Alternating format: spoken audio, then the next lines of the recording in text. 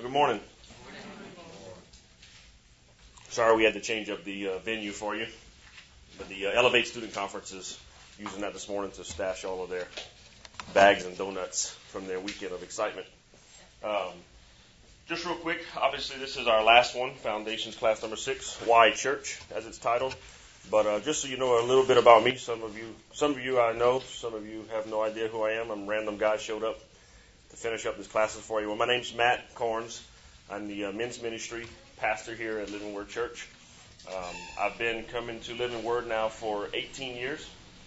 I started, it would have been my junior to senior year in high school when I started coming over on Val High Boulevard. My past prior to that was I was raised Catholic. I'm from Chauvin, Louisiana, if any of you down the bayou people. God's been good. I have a beautiful wife. I've got 3 little boys that are, 10, 9, and 7, somewhere in that range. They all have birthdays rather soon, so I could be a year off. We love ministry. We love church. And we actually right now are kind of helping out fostering 2 little girls. That's kind of a new world for us. I've had 3 boys for the last 10 years, and girls are different for you people that have girls. So it's been interesting. But the church and what we're going to talk about here is near and dear to my heart. I know also to Living Word Church and the importance of it. And we're going to kind of get into not only what we believe as a church about the church, but also what does the Bible say about the church and its importance and why it's necessary for us in our lives. I'm sure the format's been, if you've got questions, ask them, right? If I can't answer them, I'll get an answer for you, for sure. But that's how we'll set it up. Before we get started, is there anything that we need to get out there about? Got any questions, anything going on we need to know about? Make sure we're all up to speed. If the temperature gets too hot, let me know. If it's too cold, I'm not sure I can do about that. The air conditioning gets a little windy in here. Light from these here gets pretty warm. So in your book, we're going to kind of go through the first part. It's kind of an intro. I just want to kind of let us lay the scene for something here. So I'm going to read a lot of this to you, and then we're going to begin to break it down because I want us to kind of see a pattern that's taking place here. The first question says, why is the local church important, and why is it necessary? So look here. It says, there has always been and continues to be people who try to downplay the significance of the local church. Church attendance, for some reason, is optional. They have an idea that they don't need the church, that they have a personal relationship with God, that they can study the Bible on their own and feel like there's no need to subject themselves to the possibility of getting hurt by people in the church. And the next question is, what does the New Testament show us about the role of the local church?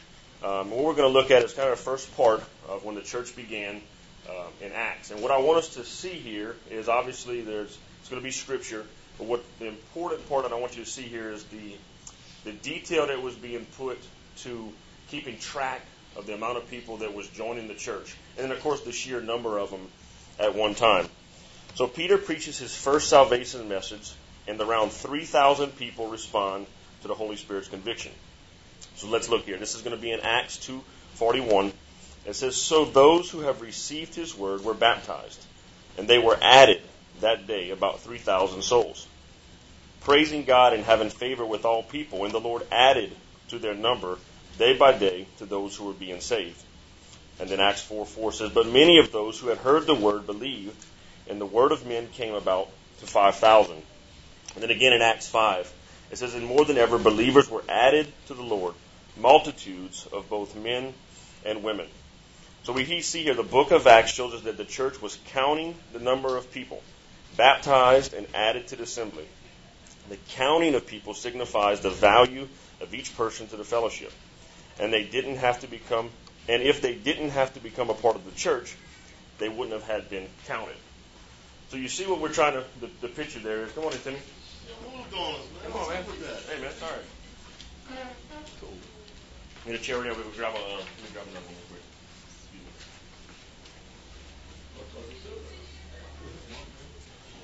Keep stealing that chairs here.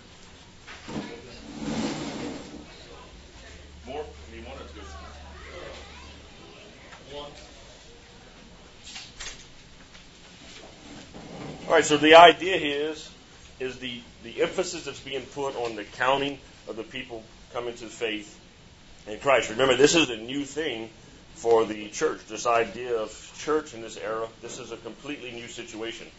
And the reason why is because now the Holy Spirit, right, through Christ's salvation, the salvation that comes to us through his death, burial, and resurrection, the gospel message is new and fresh for these people here. They actually have done some archaeological excavation and exploration in those areas, and they found baptistry areas around the synagogues that were capable of just baptizing masses of people at one time. So they know it to be true that these numbers, and of course we know the Bible to be true and inerrant, that this is the amount of people that were moving through there. Sometimes we know that they only counted the men, which means it could have been even more, but we also see that the multitudes of both men and women and children were involved in this process of the church being developed. So what's important, remember, is that the counting of the souls that was being done, because it says if they didn't care who was coming in, what would be the purpose of counting it? What does that matter? I mean, think about even this class here. We keep track of who comes, right? Because there's value in that. There's a purpose to that. It tells us something about you. It shows that there's a connection. Just like anything in life. So it's the same thing here. There's an importance of the building up of the church. We also see that in Acts 18 that when a believer named Apollos wanted to go to another city, the leaders of the church wrote a letter of reference for him to the believers in this new city. This shows that Apollo was connected enough to his local church that they were able to attest to his genuine faith in Jesus. It also shows that there was a group of believers who met together in another city. And let's look at the verse there just so you see it. It says, "Now a Jew named Apollos, a native of Alexandria, came to Ephesus. He was an eloquent man, competent in the Scriptures," that's important, "and he has been instructed in the way of the Lord. And being fervent in spirit, he spoke and taught accurately the things concerning Jesus, though he knew only the baptism of John. He began to speak boldly in the synagogue, but when Priscilla and Aquila heard him, they took him aside and explained to him the way of God more accurately. And when he wished to cross to Achaia, the brothers encouraged him and wrote to the disciples to welcome him. And when he arrived, he greatly helped those who through grace had believed." And that's later in Acts 18. "And they devoted themselves to the apostles' teaching and the fellowship." Right there, devoted themselves to it, to the breaking of bread and the prayers. And awe came upon every soul, and many wonders and signs were being done through the apostles. And all who believed were together and had all things in common. And they were selling their possessions and belonging and distributing the proceeds to all that had need. And day by day, attending the temple together and breaking bread in their homes, they received their food with glad and generous hearts. So it's just an emphasis there of the body of Christ coming together in the way that he was working with the local church. And not only that the local church had received him in as well and was allowing him to speak into their lives. We see in the New Testament, it gives us a list here of the 7 different cities where churches were taking place. These are all mentioned in Revelation, but Ephesus, Smyrna, Pergamum, Thyatira, Sardis, Philadelphia, and Laodicea. And then you think about all of Paul's epistles. What were they about? Most of them were written to what? The church that he was starting up, the church at Colossus, or the Colossians, the Philippians, Thessalonica. There was a huge emphasis on the church, and the question is why? Was it just something for that time? Was it something that was only intended to happen then, or was this something that was being laid out for us as the church on how Christ wanted to see this out through all eternity till the time that He comes back? Right? This wasn't just for those guys. This is for us today as well. So the New Testament gives us a clear picture of what the local church should look like. So, and here comes the big question for us. Why do I need to be a part of the local body of believers like that of New Testament times? Tell me a couple things. So why? Why do you think you need to be a part? Fellowship? Right? What else? Timmy? Be around the same people with your beliefs. Like beliefs, right? Iron sharpens iron. Lift each other up when they're in need. That's right. Exhorting one another, lifting each other up. Being there for one another. What else? Anything else? Teaching all other people the way to Jesus. Discipleship, that's huge. Yep. What else? Say hearing His word. Hearing His Word, being taught. That's right. Being able to present the body of Christ mature in Christ. How about just simply praising and worshiping the God together? That's right. Praising and worshiping. Mm-hmm. All right, we're done. No. I pretty much got all my points here, but we'll go into each one of them a little more detailed. So the first one is teaching, as you spoke. Now let's look at this verse here. It says, "And He gave the apostles, the prophets, the evangelists, the shepherds, and teachers to equip the saints for the work of the ministry, for building up the body of Christ, so that we may no longer be children, tossed to and fro by waves and carried about by every wind of doctrine, by human cunning, by craftiness, and deceitful schemes." That's Ephesians 4:11, 12, and 14. Now it says right there for teaching, it says why? It says to equip the saints for the work of the ministry, because if the saints, which is us here as the church, is not equipped for the work of the ministry, what happens? It says you'll be tossed to and fro, right, by every wind of doctrine. And the idea is when it speaks about shepherding right here.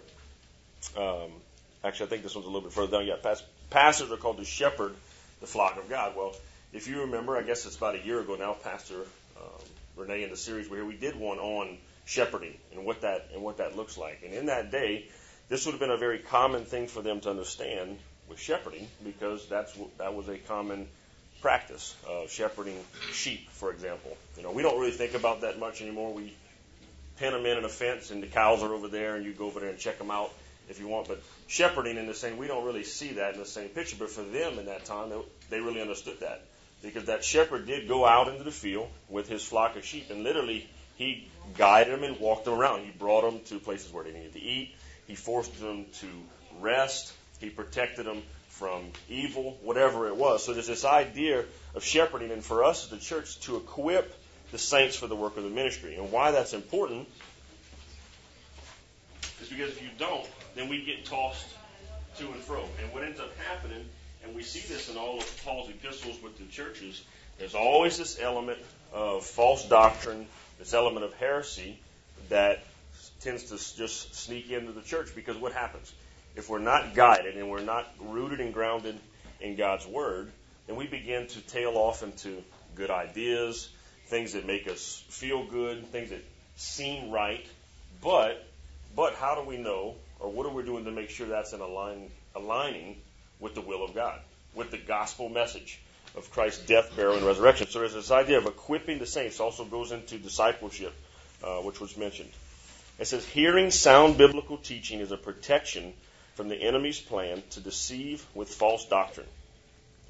That's what we talked about presenting people mature in Christ. So that when you hear something, whether it be possibly maybe in the church, but let's say it's out in the workplace or whatever it is, and you hear something and it says, hold on, that is contrary to God's Word.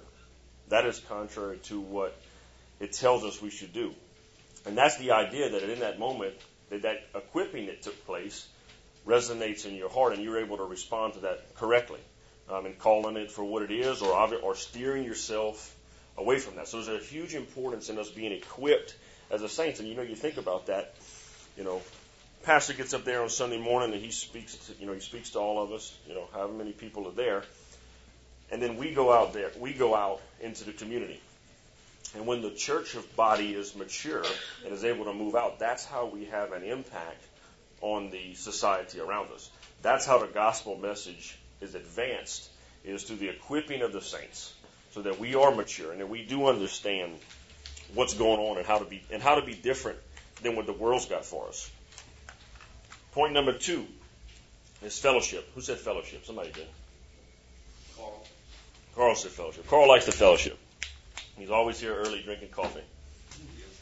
And let us consider how to stir up one another to love and good works, not neglecting to meet together, as the habit of some, but encouraging one another, and all the more as you can see the day drawing near. That's Hebrews 10, 24 and 25. And the previous part of that text is he's speaking about the faithfulness of God.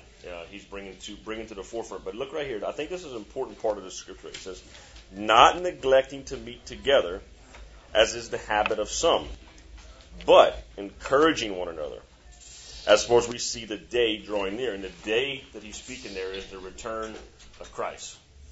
Think about it then. Even 2,000 years ago, they were discussing the day that Christ would return, just as we are now. But the idea here is not neglecting to meet. How many people have you heard before that I don't need to know names, but have heard that, I don't need church, or, I sit at home and I get everything I need from either my Bible reading or, watching somebody on TV. I mean, I have. It's a pretty common thread. And I think if you really get to the heart of it with most people, is there's this idea, and I think we looked at it here. It was mentioned in the scripture here. Well, actually, in the intro, the possibility of getting hurt. The possibility of getting hurt. And that's not scripture. That's one of our points here. And that is, I think, so many times what drives people away from the church body, because they get hurt or they have been hurt. I was listening to a message the other day, and it was speaking about that, about this idea of being careful. And it's not throwing regard to, obviously, good safety measures, but the idea is, as believers, if all we ever do is try to live this safe life of not getting hurt, or of not being able to be offended, or so forth and so on, guess what? Yeah, you might miss out on some of the hurt that comes with that, but what you probably won't ever experience is the joy that comes with the other side of it when it's done as Christ had intended for us. That time when you step into somebody's life and you have the opportunity to speak life and speak Christ into them, and you get to see that restoration that takes place in their life.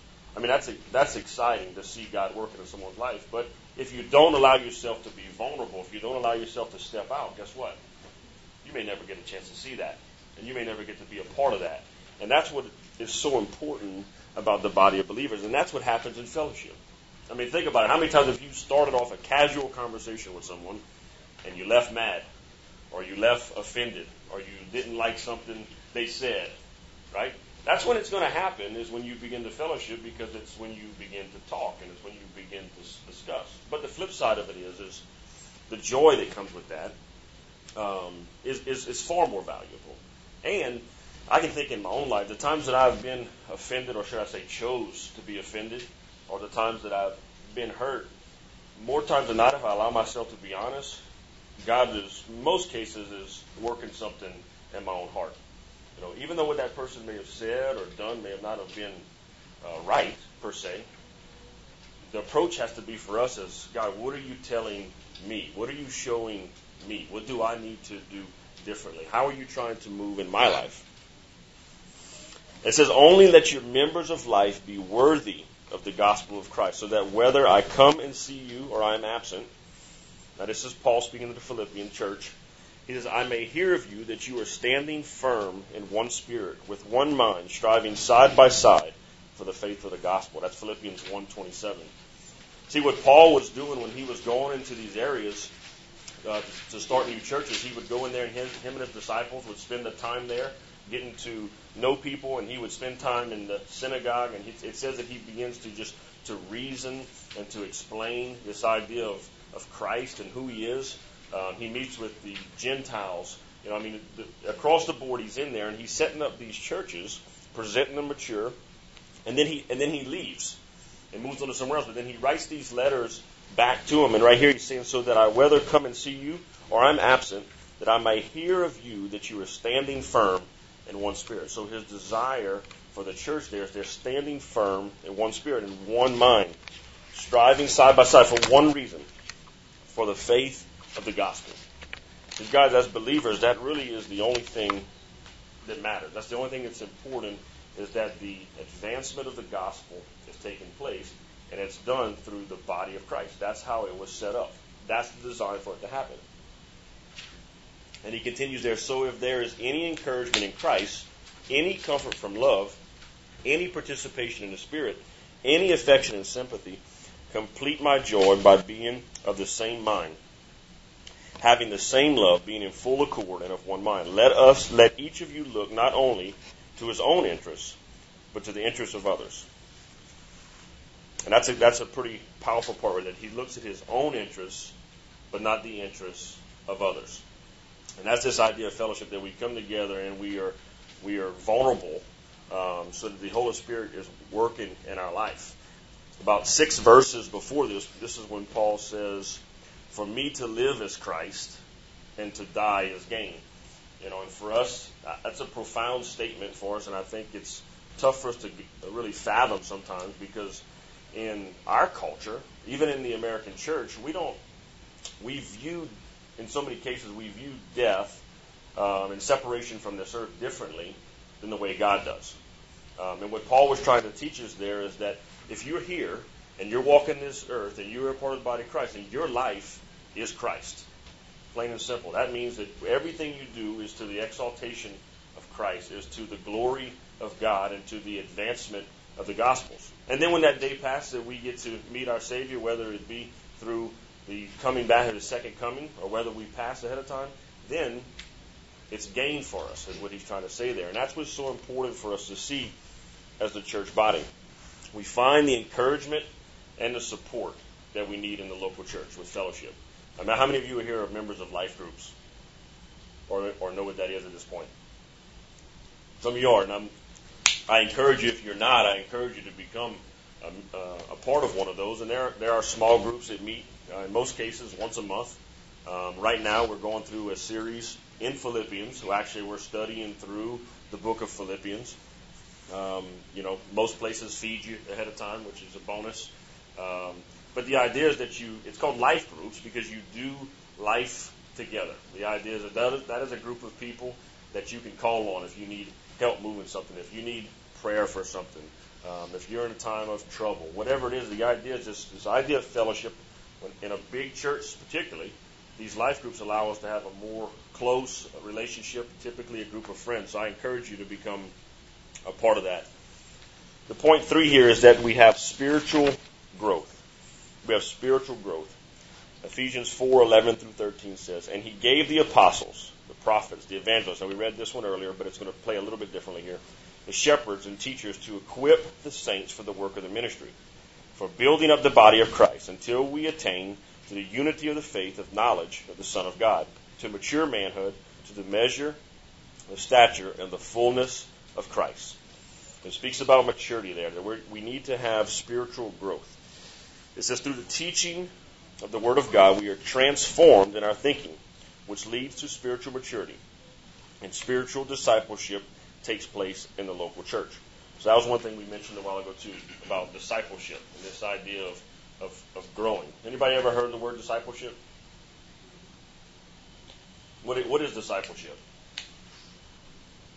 What does it mean? What do you think it means?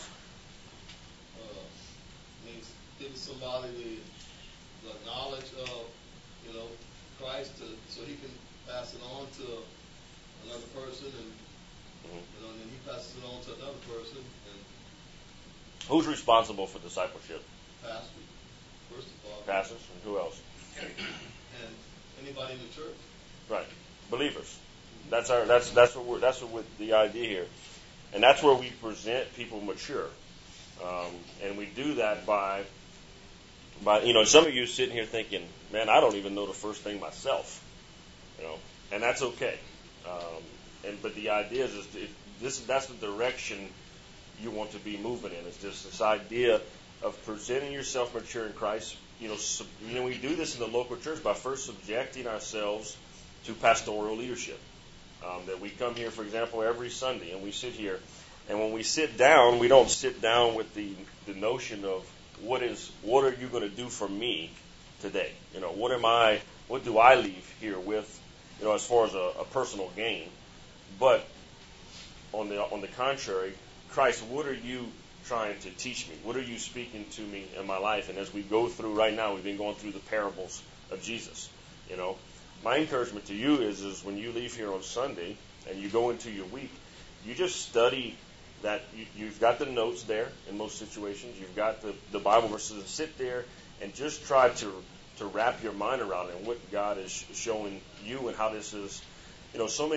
Scripture applies to us and to our lives. Now, it's not necessarily about us for our personal gain in every situation, but what is Christ doing and how is he being exalted? It says right here in that second note about being transformed. How many of you heard the scripture that we're not conformed by the world, but that we would be transformed by the renewing of our mind. That's Romans 12, and it's 1 and 2 talks about presenting ourselves a holy and living sacrifice. And the idea is when you become a new believer, or maybe you've been coming to church for a long time and you don't feel like you've made much growth. The idea is your mind, your physical mind, is in a certain state at that time. Okay, and as whatever you inundate your life with, that's what your mind develops around and builds. We think about if you have any familiarity with addictions, for example, and you wonder, how does a person not just stop? How do they not just stop? Well, it's more to it than that, because there's actually a spiritual aspect, that there's a renewing of the mind that has to take place. But we've also got to make a conscious decision. We have to be disciplined and also step into that, so that as the Word of God moves in our life, that our minds are renewed. Our flesh that we deal with here, as we is unredeemed. Our spirit has been redeemed, and the Holy Spirit dwells with us as believers. But that's why we still sin. But the idea is that we want to begin to pattern our lives, that there's a culture of change in us, that the Holy Spirit is working in our lives. Paul says another profound statement in 1 Corinthians 11:1. This is the Amplified version. It says, "Pattern yourselves after me and follow my example as I imitate and follow Christ." I just think that's probably one of the most bold statements in Scripture, that Paul is telling you essentially follow me as I follow Christ. And the picture there for us just shows us the importance, obviously, of spiritual growth, but discipleship. And this idea that I'm following Christ, I'm in alignment with Christ, so that the people that you bring in with you, the people that you are teaching and that you are pouring into, that the will of God in Christ is the same thing that you're putting out there. What's some thoughts on that? Or some questions? Anybody feel like that's impossible? I was about to say, even though you'll probably never get there, you strive for perfection. In every way you can, in everything that God wants you to do. But we're not perfect. Yeah. And I think what will help that is, you're right, we're not perfect. And we won't be perfect. But as long as what we do is in accordance with the gospel message, with the exalting of Christ, His death, His burial, and His resurrection, as a church, we really can't go wrong. But what happens is if we start veering off to the left or to the right and kind of coming up with our own good ideas or things that we think feel right, well, guess what happens? If that's not in alliance with Scripture, then that discipleship process becomes tainted at any level. And it's important that we always focus. Colossians 3, first verse, talks about seeking the things that are above and setting our eyes on the things that are above. And that is Christ. So as believers, that's our goal. If we do that, I use this example at men's meeting the other night. If you think about a compass, no matter which way you turn, no matter where you put it, what angle it is, it always points in the same direction, to north. And the idea for us as believers is that very same thing, that everything we do, we focus on Christ. We focus on the gospel message of who He is. Questions, thoughts? A lot of people say it's hard being a Christian. Nobody's perfect. But I'll tell you another thing that's hard, it's impossible. Self-sanctification. Try that. It's not going to happen. Right. So, no, you're right. No, but there's nothing in Scripture that talks about it being easy. Actually, Paul uses the words that he says, "I toil and I struggle for the gospel."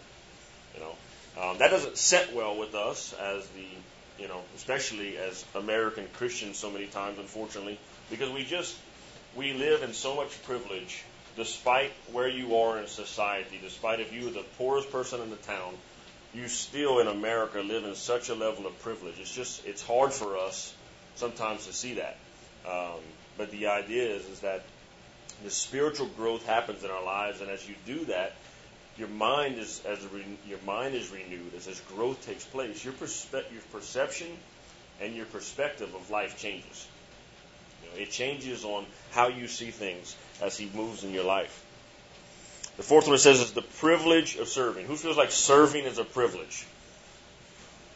Right? Serving when you want to serve, or serving when you would rather not serve? Is that still a privilege? Serving is what we're called to as the body of Christ, as believers. And it is a privilege. And when you do engage in it, I do believe that you do see the value in it, But once again, in serving, there's a good chance you're going to probably get hurt, right? And I'm not telling you that to scare you off. I'm just trying to tell you in reality, but why it shouldn't matter is because we don't serve for ourselves. We serve for the advancement of the gospel as a body of believers. All right, this is a long verse here I want to read here in 1 Corinthians 12. But it says, "For just as the body is one and has many members, and all the members of the body, though many, are one body, so it is with Christ. For in one Spirit we are all baptized into one body, Jews or Greeks, slaves or free, and all were made to drink of the Spirit. If the foot should say, because I am not a hand, I do not belong to the body, and that would not make any less a part of the body. And if the ear should say, because I am not an eye, I do not belong to the body, that would not make it any less a part of the body. If the whole body were an eye, where would we be our sense of hearing? If the whole body were an ear, where would be our sense of smell? But as it is, God arranged the members," this is important right here, "God arranged the members in the body, each of them as He chose. If all were a single member, where would the body be? As it is, that if there are many parts, yet one body." There are many parts in one body.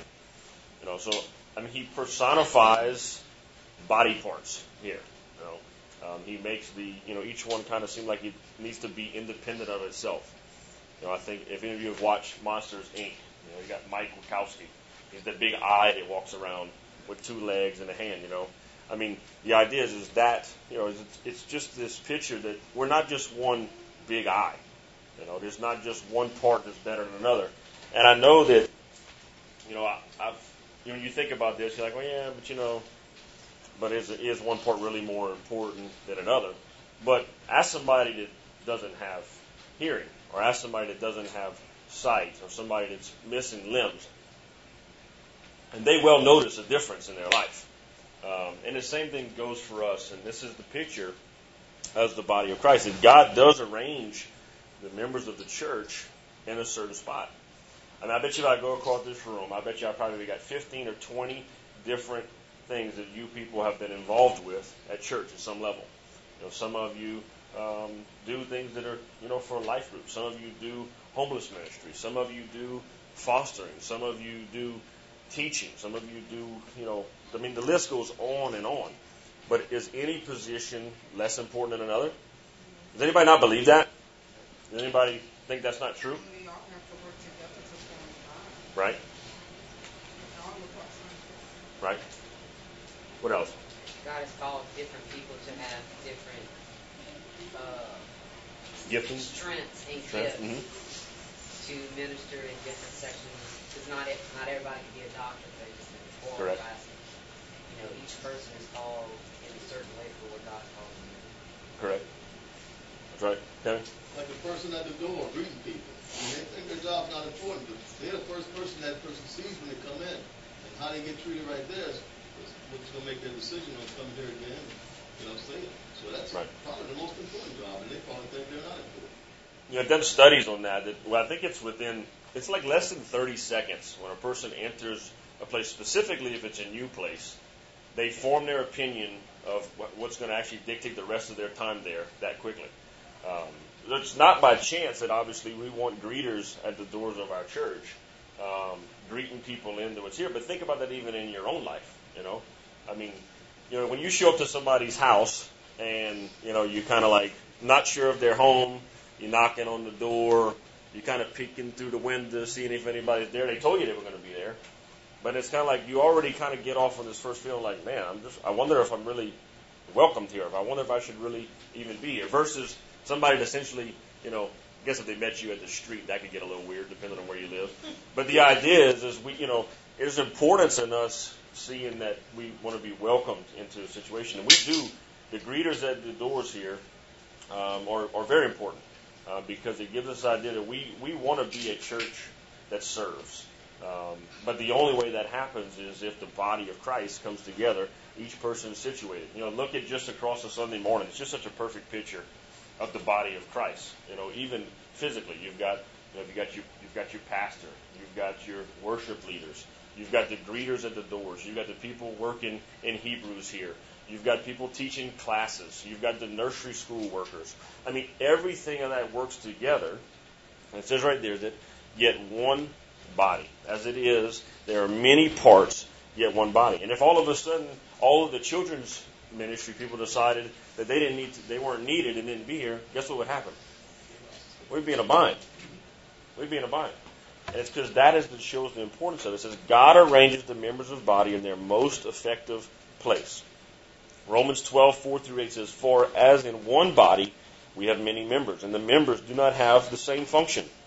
So we, though many, are one body in Christ, and individually members of one another, having gifts, just as you were speaking earlier, that differ according to the grace given to us. Let us use them, if prophecy, in proportion to our faith, if service, in our serving, to the one who teaches in his teaching, and the one who exhorts in his exhortation, and the one who contributes in generosity, and the one who leads with zeal, and the one who does acts of mercy with cheerfulness. It says God gives us unique gifts that are intended to be used to serve the body of Christ and bring glory to the name of Jesus. Some of you may be sitting here thinking, I have absolutely no idea what my gift is, or what I'm supposed to do, or how I'm supposed to do it. But my encouragement to you is that may be very true, and that may be possible. I can remember a time where I didn't really know what I wanted to do, and I guess the wrong way to put it, what Christ had for me. But I can tell you this, what's important is that you find a place to serve. Because when we do that, when we just take that step, and whenever we decide we're going to serve in a particular area, guess what happens? God begins to reveal things to you. Your heart begins to change. You begin to see things. Not only that, people around you will begin to see things that actually you're good at that you may never even thought of.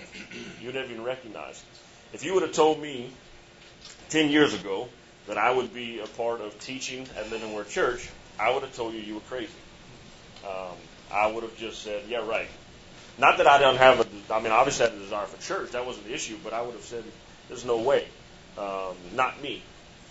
But as you begin to serve and as you begin to allow yourself to be vulnerable, and as you allow the Holy Spirit to work in your life, and you become a part of a body of Christ and set yourself in, God reveals things to you. He moves you in the direction. He's the one that sets the members in their places. And that's another comment that ties in with this as well, is this idea of church, in the growing of church and how people come here, the quantity of people you have here. But remember we read in Acts in the beginning, it says, Christ adds unto the church. This is Christ's church. And pastoral leadership here has been put in place. Remember, God has arranged the members, and He's put that leadership in place to guide the flock and to shepherd them, wherever that needs to be. But ultimately, when the gospel is preached, when the Word of God is spoken in church and is preached from the pulpit unapologetically on Sundays, at Wednesdays, whatever it is, then guess what? That's when the Holy Spirit moves and changes people's heart.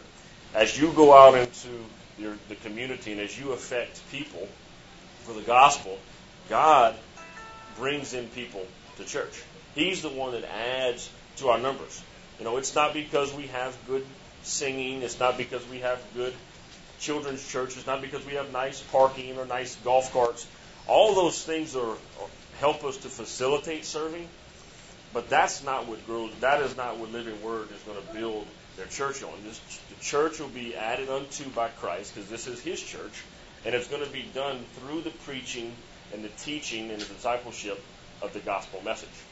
And that's what's just so important for us to remember, that church, we're a part of it, and God needs us there specifically, but it's not just for our gain, for our benefit, and what we can get out of it. It's so that we can be servants to the people around us, to the body of Christ, and ultimately to advance the gospel. This is the last class for foundations. And I know, as you know, one, obviously this helps you to understand who Living Word Church is, what we believe, why we believe what we believe. But it's also an opportunity now that once you leave this class, you're able to find ways to serve in our church. And ultimately, what our heart is as a church is that that you would become a member of Living Word Church. I don't know if that's been mentioned before, this idea of membership, or you're familiar with it or not. And it's not a club that you're signing up for. It's not that so you can get a little cool T-shirt or something, and you can have your clique. But the idea of membership in this church, and its most important part is it shows a commitment to the body of believers. One, that you are interested in being a part of this body of believers. But secondly, what it does, it allows our pastoral leadership to understand and know who they are shepherding and who that they are responsible for, and the people's hearts that they are going to be coming into contact with on a weekly basis. And so what we do is an actual membership form. And you think, well, that sounds like a club to me. Well, it's really not. But the idea is this is how we know who you are. For one, we get to know some things about you. And then it also, probably most importantly, it once again states what we believe as a church. Not only what we believe, but it's not our good ideas, remember. It's what we believe that's in alignment and accordance with God's Word. And it gives you this covenant here. I'll read it out. It says, I choose to be an active part of the family at Living Word Church. I believe God has placed me here to be a member of Living Word Church. As a functioning member, I will support, serve, and seek to be a blessing to others. I will pray and work together with the family of God, and I will remember that if one, and this is 1 Corinthians 12:26, if one member suffers, all the members suffer with it. If one member is honored, all the members rejoice in it. And together we will work to spread the gospel here in our community and wherever God leads us across the world. By signing this form, I agree with biblical foundations on which Living Word Church is founded. I am choosing to be a member and agree to the guidelines that are in place for the safety of this church, my family, and myself. And it's just a commitment. At the end of it all, that's really what it is you're showing a commitment to the body of Christ. Remember, this is what the church is. It's the body of Christ. So every one of you in here are making a commitment to one another that you're there for them, that you've got their back, that you are going to do your part of where Christ has set you in order for one thing, the advancement of the gospel, that lives would be saved. I mean, that's our one goal in life as believers. So what do anybody think? Questions about that? How much fun I have to be a member? Probably in heart you have been. Yeah. Yeah. No. What we'll do is we'll have these here at the corner of the table. If you'd like one, take one when you leave, and you can hand it in to guest services at your leisure. Nobody's going to coerce you into filling it out, because remember, it's just it's a willingness to be a part of. What else? Any other thoughts or ideas? Questions? So to get in ministry, you need to sign that paper. Yes, ma'am. As far as for serving purposes, yes. And the reason why is each area of ministry has some sort of leadership, Right. and we want that person to one know who you are, to know your heart, and also simply the commitment to one another. Yep. And then, of course, guest services can give you any of the information as far as different areas that you may be interested in serving. If you wanted to preach next weekend, it might be a little more difficult. But yeah, there's a lot of other opportunities. What else?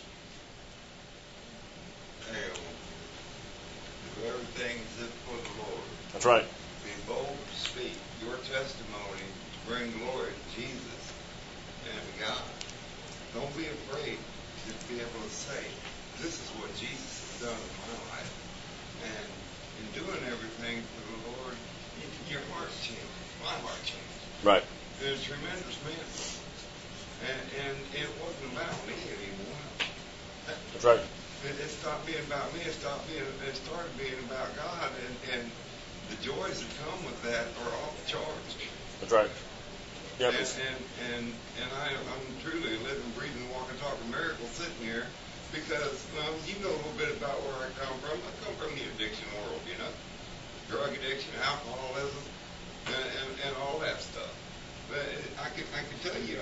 the secret here, man, is that all comes down to my willingness to surrender and give my will back to God. To surrender my mistakes, to surrender to a life lived on self-will ain't gonna work. Yeah. And Yeah. No, just give it out. Yeah. The Holy Spirit. It's amazing things happen. And we just need to put ourselves in position for that to take place and be disciplined in our approach to church. And the Holy Spirit will work and change your life. What else? Any other questions? Everybody, How fast does the golf cart go? fast enough. All right, let's close in prayer. Lord Jesus, I do thank you for this time. God, I thank you for this group, God, for their commitment, God, to just 6 weeks of learning and understanding not only where Living Words Church stands, but God, what your word says, Father, and how it applies to our life.